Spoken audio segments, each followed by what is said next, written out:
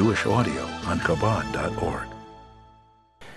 Continuing in the Rambam, Mishneh Torah, Hilchos Shabbos, Hilchot Shabbat, Perek Asiri, chapter 10.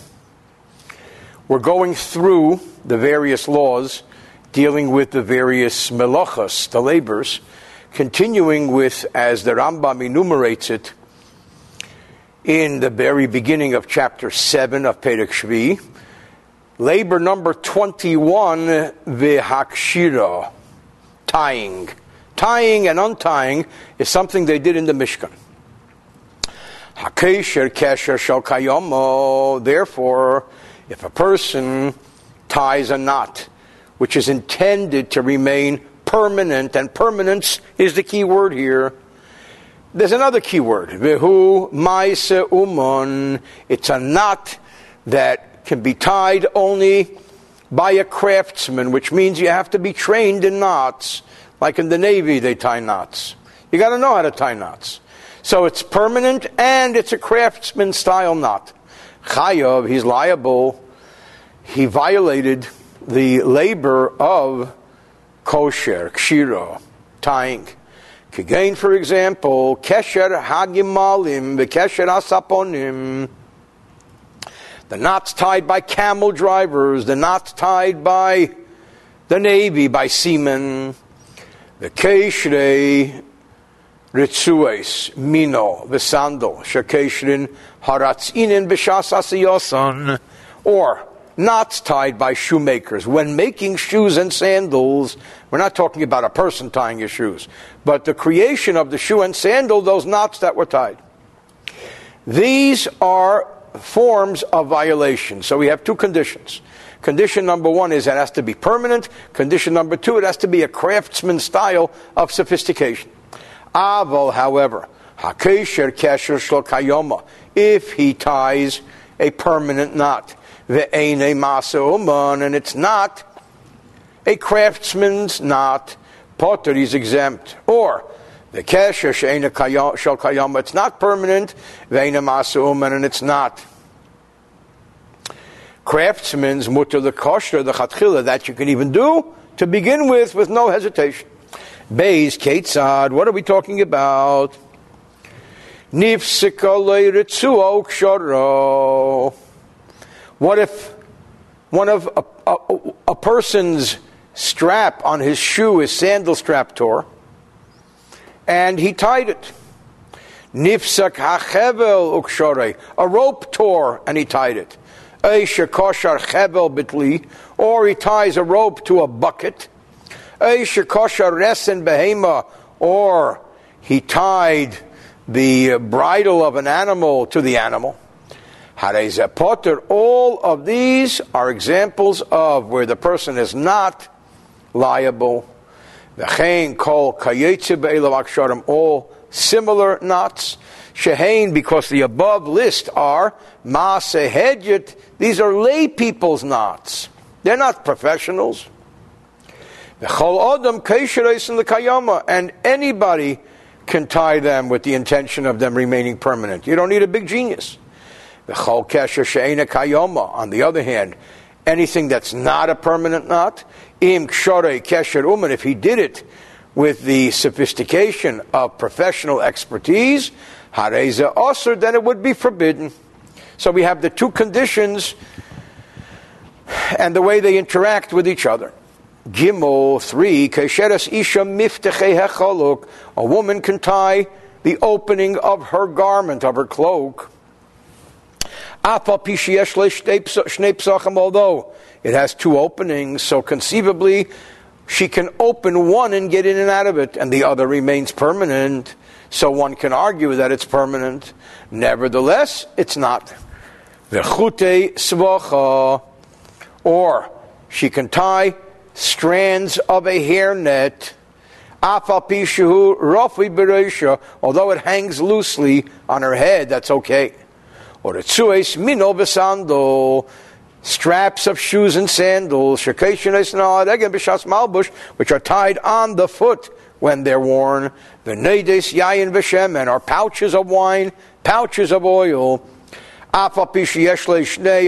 Although it has two protrusions, the pouches were tied at each of those protrusions, and although the liquid can be removed by opening only one of them, neither of the knots is considered to be permanent, because it was customary to open both knots, because then the liquid would flow more freely. So this is the meaning of tying these pouches of wine and oil, even though it has two protrusions, and ordinarily you would open both, but you could open one. Or tying a pot of meat, even though it's possible to remove the meat without tying the knot. There's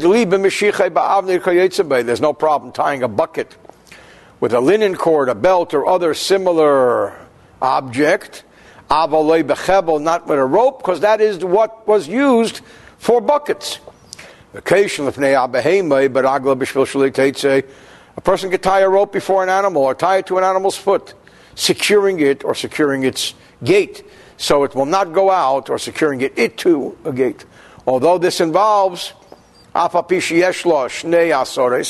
though it involves two knots, still it's permissible. What if there was a rope tied to a cow? One can tie it to the feeding trough. Or you could tie it to the cow. If it was tied to the feeding trough, you could tie it to the cow. What he should not do is, he should not bring a rope from home and tie it to both the cow and the feeding trough, because that's very professional. What if it was a weaver's rope, which is permitted to deal with, then he can tie both the cow and the trough, because they're all layman's knots, and they have no permanence. Sometimes he unties, sometimes he ties, sometimes he unties. Therefore, it's permissible to tie them to begin with. Baskets of dates and dried figs. He can untie, break off, or cut the cord.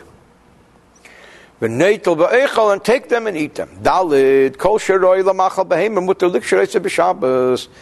Any substance that's fit to be used as animal food may be used for tying on the Shabbos. Therefore, what if a person's sandal strap became loosened in a non-public domain? A carmelis is a domain that's not public by Torah law, because there isn't enough traffic there, or similar. You could take a moist reed that's fit to be eaten by an animal, and he can wind it around, and tie it. What if the sandal strap slips from its place? Or one's foot slips from the sandal. Mutter, it's permissible to return the straps to their places, as long as he doesn't make a knot, that kind of a knot, because that would be permanent. Hey, ho'aniva, what about a bow or a loop? Muteris is permissible, because people don't interchange bows or loops with knots. The fikal, therefore, if a rope snapped, so he takes the two ends, and can wind one of these linen cords around them, and make a bow, make a loop. For the purpose of a mitzvah, it's permissible to make a non-permanent knot. Again, for example, he has to do something to be able to calibrate one of the Torah's measures. Or what if somebody has a harp and it has a string which snapped? Keishanes b'migdash, in the Beis HaMikdash you can retie it, avalei b'Medina, but not in the rest of Israel. But to begin with, for the first time, one should never tie the string of the harp in the Beis HaMikdash. Zayin 7, kol kesher shchiyav al kishurei, any knot that one would make, which one would be liable for making the knot, kachayavim al heterei, one would be liable for undoing the knot. Going back again to the list of the Rambam, in the very beginning of chapter 7, you have Hakshira is 21, tying. 22 is Vihahatorah, untying. So untying is also one of the 39 labors. So any knot that one is culpable, liable for tying, one would be liable as well for the malacha, for the labor of untying. The whole kesher shakesher potter, and any knot where one ties it, one is potter, not liable, exempt. Kachamater potter, so also one who unties it is also exempt.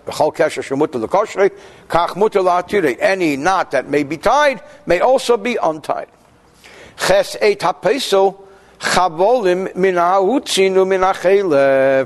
If a person winds together a rope from palm branches, he translates here as love grass,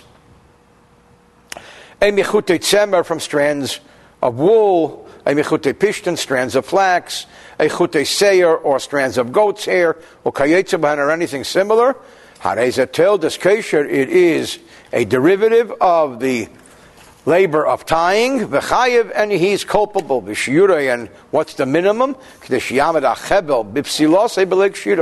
The minimum is that the length of the rope should remain wind without being tied. Then the work that he performed is permanent. So also, a person who unwinds a cord performs a derivative of the forbidden labor of untying, and he would be culpable. Provided that he doesn't only merely intend to ruin something, to destroy, but he has to have a meaningful purpose in mind. And its minimum measure is kishir ha'peisol, as much as it would take for that winding of the cord.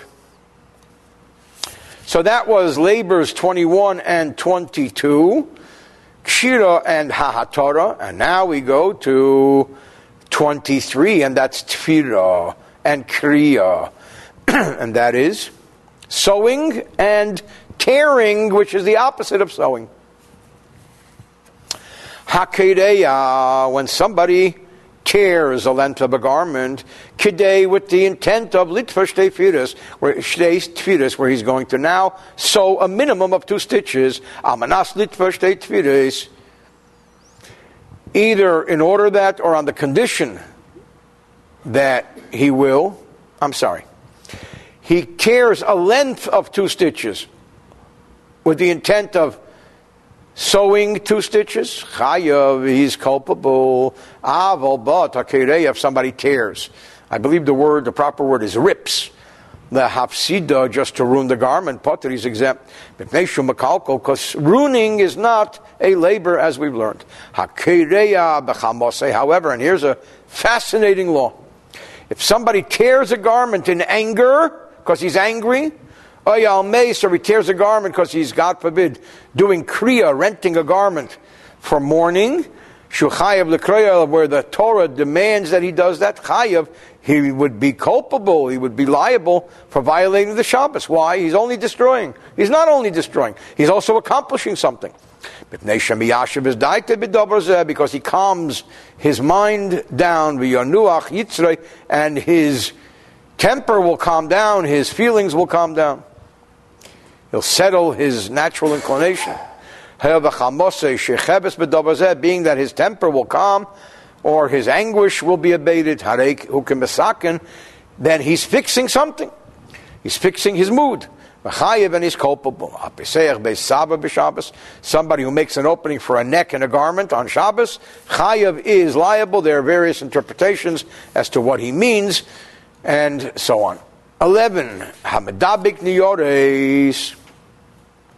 If somebody glues together papers, or hides, leather, b'keilon shel seifrim, with a scribe's glue, or similar, this is an offshoot, a derivative of sewing, because he's gluing is like sewing. And he's culpable, he's liable.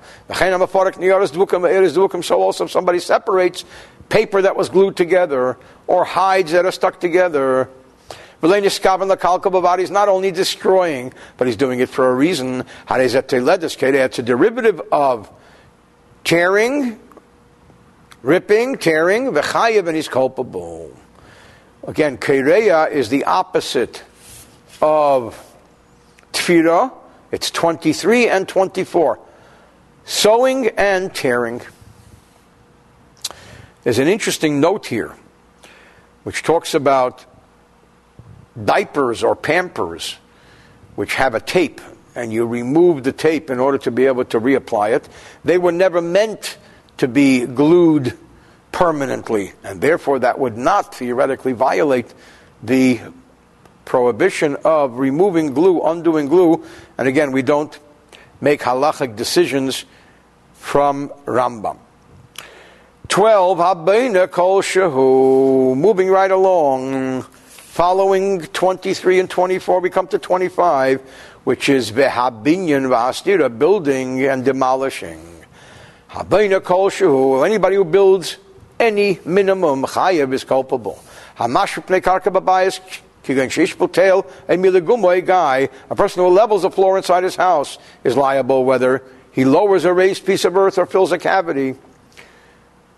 He's building, and he's culpable. What if one person placed the stone there, and one the mortar? Obviously the person who put the mortar is culpable. But at the top layer, the top level, top shelf, top row, just by putting the stone on top of the mortar, chayav is culpable. Because you're not going to put more mortar. So that's the deal. If somebody builds on utensils, on the base of utensils, potter, there he would be exempt. And as we've learned earlier, potter means potter aval oser. He's exempt, but it's still forbidden. 13, if somebody erects a permanent tent, it's a derivative of building, and he's culpable. If somebody fashions an earthenware utensil, tanur, for example, an oven, in a jug, before it's burned, it's a derivative of building, and he's culpable. So also, and this was covered earlier when we talked about the idea of building. It was originally covered in, I believe, chapter 7, halacha 6. If somebody builds cheese, makes cheese, it's a derivative of building, but he has to make a minimum amount of cheese the size of a dried fig. If somebody takes the axe and puts it into the axe handle, it's a derivative of building, because he built an axe. Similar, anything similar. If somebody puts a piece of wood and fits it into another piece of wood, he does it with a nail, or just the two pieces of wood become one. It's a derivative of building, and he's culpable. 14, anybody who makes even the slightest hole in the chicken coop, in order that light get in, he's liable, building. If he returns the door of a well, a cistern, or a wing of a building to its place in the ground, he's liable for building. 15, we said originally that in chapter 7, the Rambam enumerates building as 25, stira, demolishing as 26. Anybody who demolishes anything at all Chayav, he's culpable. But who? Conditional upon the fact, sheyister, that he will demolish almanas livnes for the purpose of building. Because when one demolishes for the purpose of building, it's an extension of building. But if he's demolishing in a destructive way, potter, he's exempt. Haseser eil kavua, if somebody demolishes a permanent tent, Eshapeda eitz takua, or separates a piece of wood attached to another, Harezet, it's a derivative of Seiser, of demolishing. B'chayev, and he's culpable. V'hu, sheyiskaven l'saken, only if he intends to improve it afterwards. Tezayin amake b'patish hakoach, one who gives the final blow with the hammer. That means, like the craftsman would say, I'm done. That's called make b'patish, you give the final blow. Chayev, he's liable. As an offshoot of that, as a derivative of that, anybody who completes any labor, is a derivative of the final blow of the hammer. And he's liable. A person who blows a glass vessel. Somebody who is putting a design in a vessel, partial design. Somebody is planing, sanding, we're making a hole, be'etz in wood, be'matachas in metal, be'binyan in a building, be'kelim vessels. How does it tell this? That's a derivative of this banging with the hammer, b'chayev, and he's culpable. Any door that is not made to go in and out of, one is not culpable for making that door. 17. Hamefis shchin. What if somebody pierces a blister on Shabbos with the intention of widening the opening of the wound? That's what doctors do. You got to widen the opening so you can work with it. Their intention is to heal by doing that, not to hurt. That's also the end hammer blow. Because that's what doctors do. But if he just pierced it to remove the pus, then that's a good thing. That's an act that is actually permissible. And that would be included in melacha she'eina tzricha legufa. You don't need the body of the labor, you need the result. 18. Hamasatis says, so Evan Kolshu, if somebody files a stone, even slightly, chayav mishumaka b'patish, he has the same transgression of the final hammer blow. By the way, the transgression of this final hammer blow is labor number 27.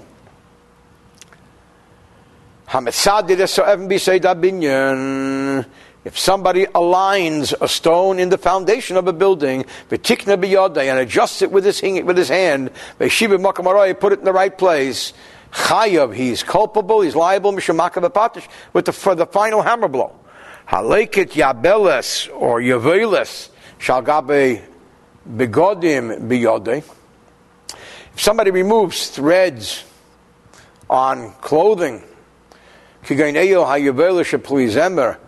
like these threads that are in woolen garments, he's also finishing the object by taking off that loose thread.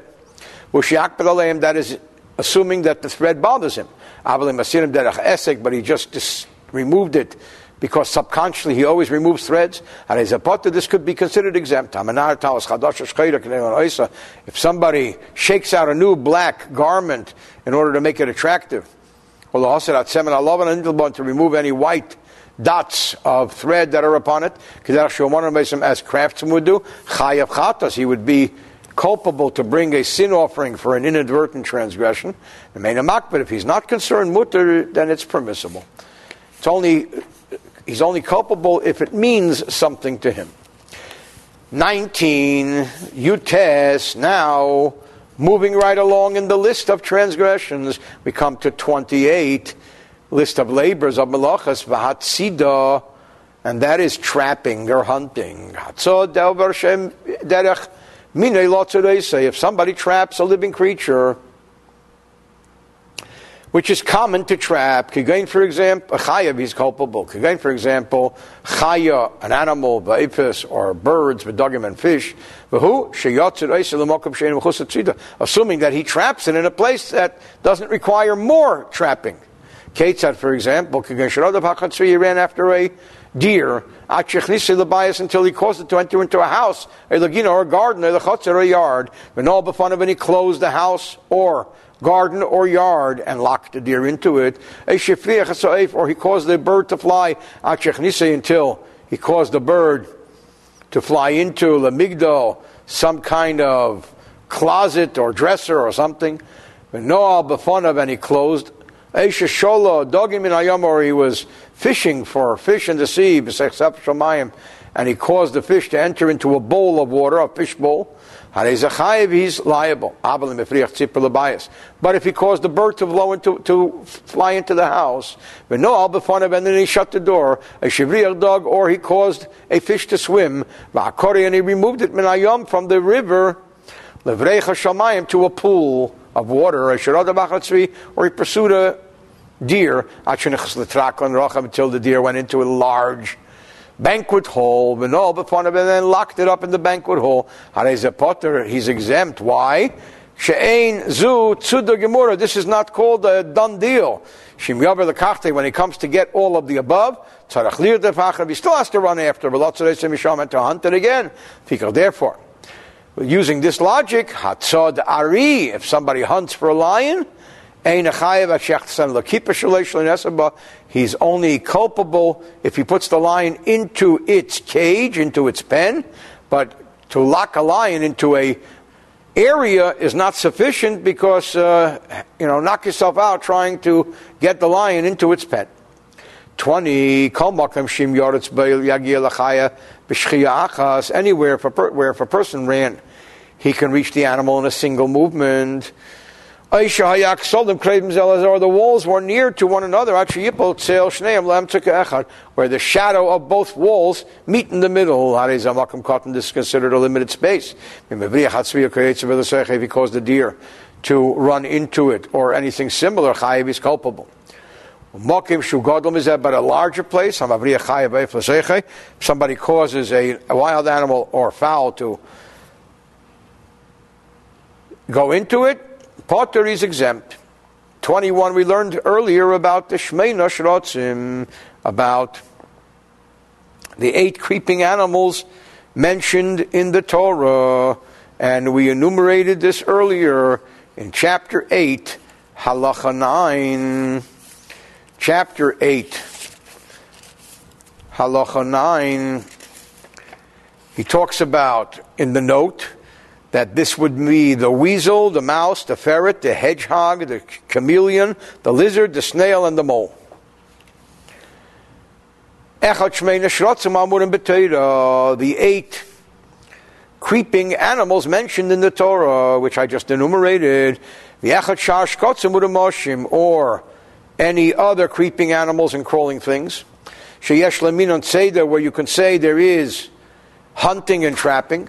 One is somebody who traps even one of them, for a purpose or not, or just to play with them. Chayev, he's culpable, because he intended to hunt and to trap. A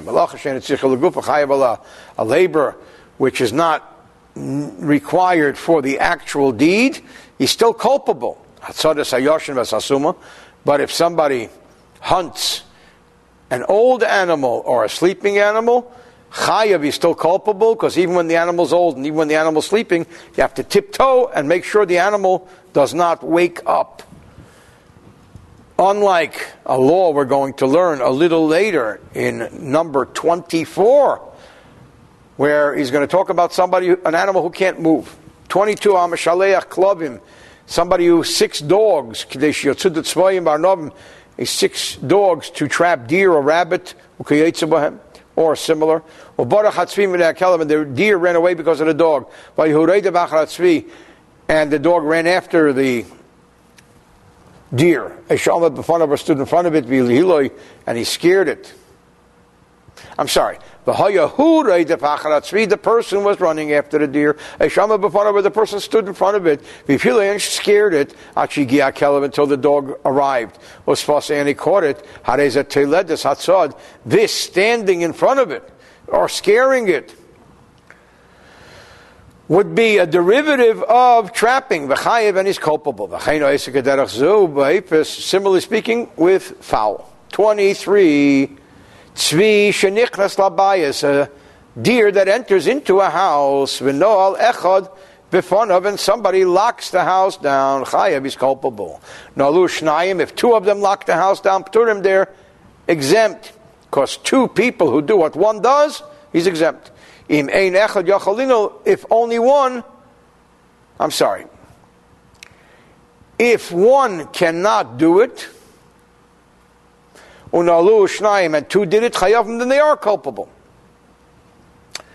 Yoshav echad ala Pesach, if one stood by the door, v'loi mila'uhu, he did not fill in the space in the door, so that the animal or whatever he's trying to trap could go right past him.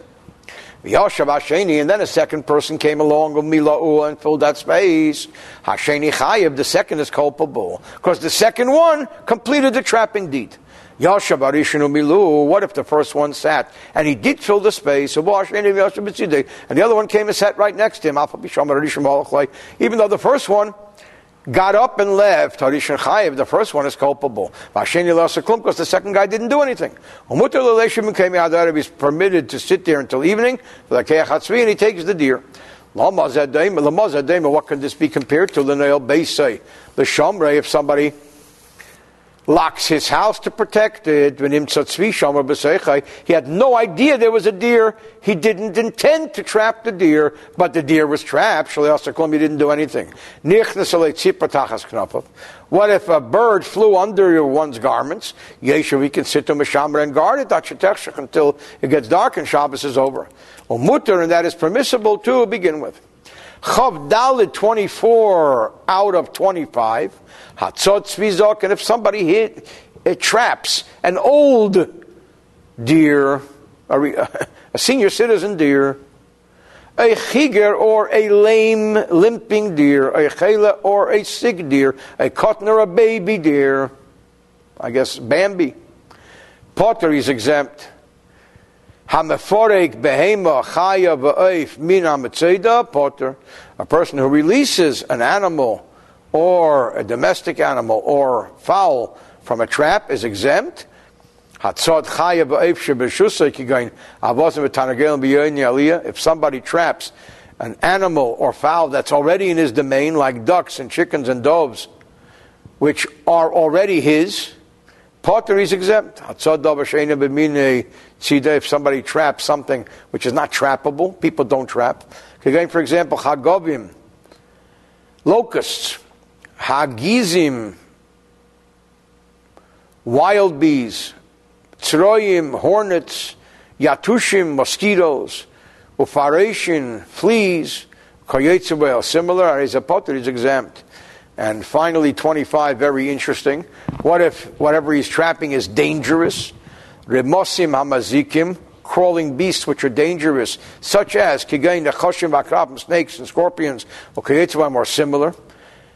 Even though they don't necessarily kill but being that they bite, it is permissible to trap them on Shabbos. Who provided that? The only reason he's trapping them is to save himself from being stung by them, not because he wants them.